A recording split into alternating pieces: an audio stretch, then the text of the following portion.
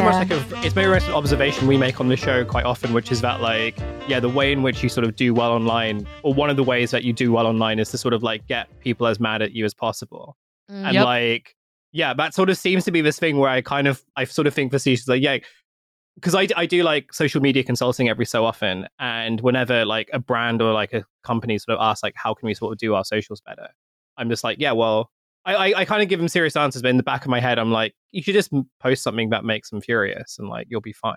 Hot takes. But it's hot takes are the ones that burn. But like, it's like, oh, actually no, this is like the legit way of doing things. Like, you just make people furious and you get people to react to like them being furious, and like that's sort of how the way that things go. And like, oh, yeah, everything. I mean, I was also thinking about in relation to what you were saying, Phoebe, about like what like seemingly serious like columnists are now sort of forced to do, where that kind of like plays into. I was thinking about like kind of film reaction accounts, and there's like this one YouTube account called like The Critical Drinker that like shows up on my YouTube feed quite a lot, because I watch like, you know, film essays and stuff like that. And his whole thing, and like he's kind of made this like very kind of, I imagine, quite lucrative career out of basically kind of getting mad at Marvel films. But his whole thing is just like, yeah, Hollywood hates men, and like, you know, here's another example of like the empowered woman Brie Larson, and like, you know, he's nothing like this is nothing like the stuff that Stanley Kubrick was making.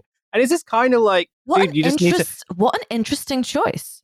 Yeah, well, What an interesting choice of director. What he'll do is he'll compare like directors who I guess like we sort of know are like, yeah, these are good and established, you know, these are good kind of like directors, right? Or they've made good films or like interesting films and so on. And like we can broadly agree that these are sort of interesting films. And he'll kind of say, oh, but if you look at like the films that are made now, and then immediately it'll be like The Avengers. And I don't know, every time I watch, I'm just kind of like, dude, you should just watch different films. Like if you don't watch those movies. If you're a film buff in your 30s, if you're a film buff in your 30s, or you're a self-certified like why are you watching Marvel films, right? Why are you watching these films that are designed for children? I really like that. I think that's really funny. I think it's really funny how he gets so close to like why it is a very, very bad thing that Disney has this absolute like kind of cultural stranglehold, and he's like, okay, so it's a bad thing that these are the films coming out, and this is a bad thing. Yes, but then he just like panics and is like, and it's a bad thing because of the tarts. And it's like, but okay, fine. Yeah. That's silly though, isn't it? That's silly. It's not a bad thing because the military industrial complex is like completely owning those films. But no, it's a bad thing because Wonder Woman. But film criticism now is, I think, like not just like not like kind of proper kind of formal film criticism, but like platform mediated film criticism is like, it's so weird to me. And I think it's because of like, it's like the proliferation of content that means that everything is kind of flattened to a kind of like, it's not like, it doesn't have the result of being like the product of like millions of brains. What it is just a giant rubbish brain, like a big one big stupid rubberized flattened brain that's like taking everything in. And like when I was young, when I was 12 and being told by a fortune teller that I was going to die before adulthood, like films that were regarded as being kind of very, very highbrow and the sort of things that only people who are really interested in like kind of film as text watch, they were like, that was like, you know, that was like the proper shit. That was like the kind of the ones of like kind of Japanese and Korean cinema. That was like films made in Iran with basically no dialogue that were like 7 hours long and were about like a guy who lives on a mountain and he keeps yaks. And that was like, that was what like a kind of a film person's film is. And now what is deemed to be like so pretentious and so you're just pretending to like it is like the most like anodyne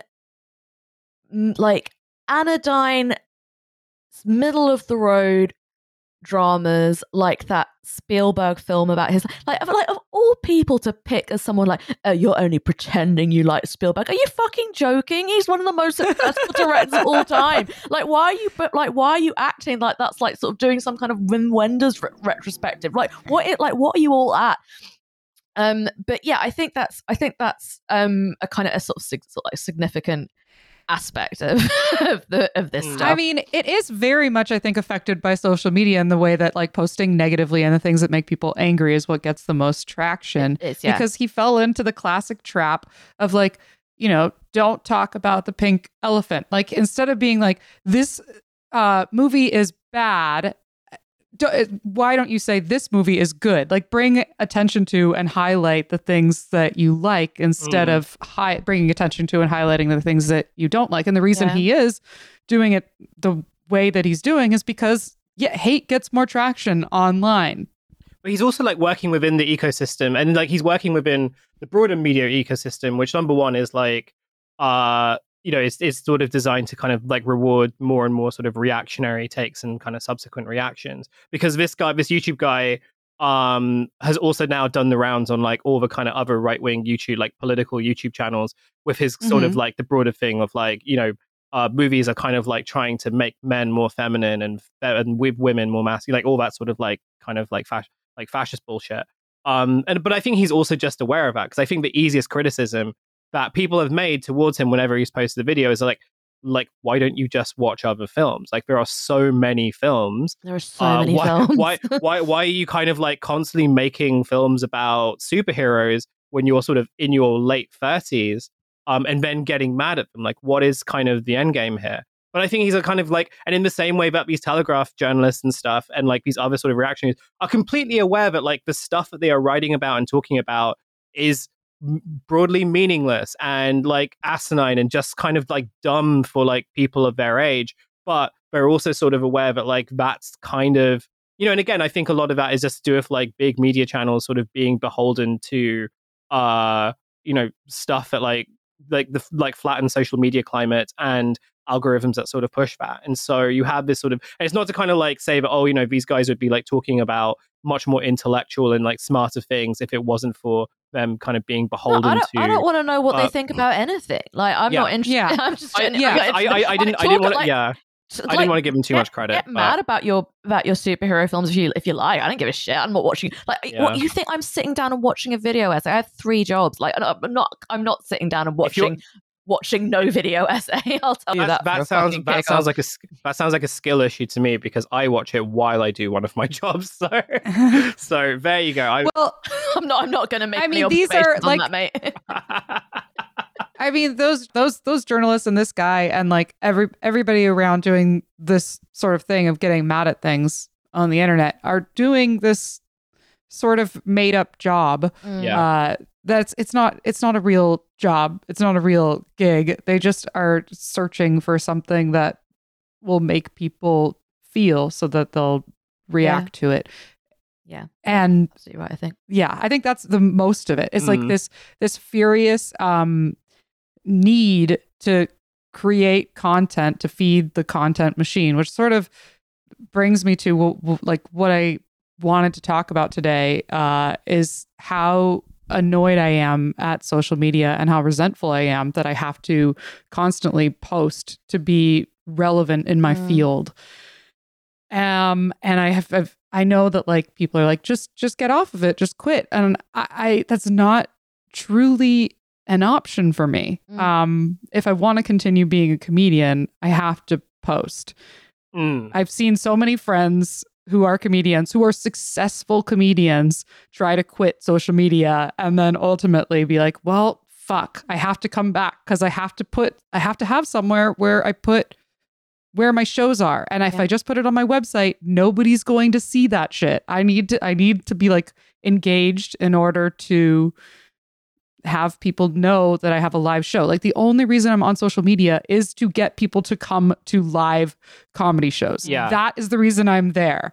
And I feel like I'm in prison. I hate it. Yeah. I hate it so much. Like, because no one's checking your website apart from like immediate family members. Like, let's be honest here about like, and then they message you to say, why haven't you updated your website? It's like, because there's no point. There's no point, Uncle. That's fine. There's no point. There's no point.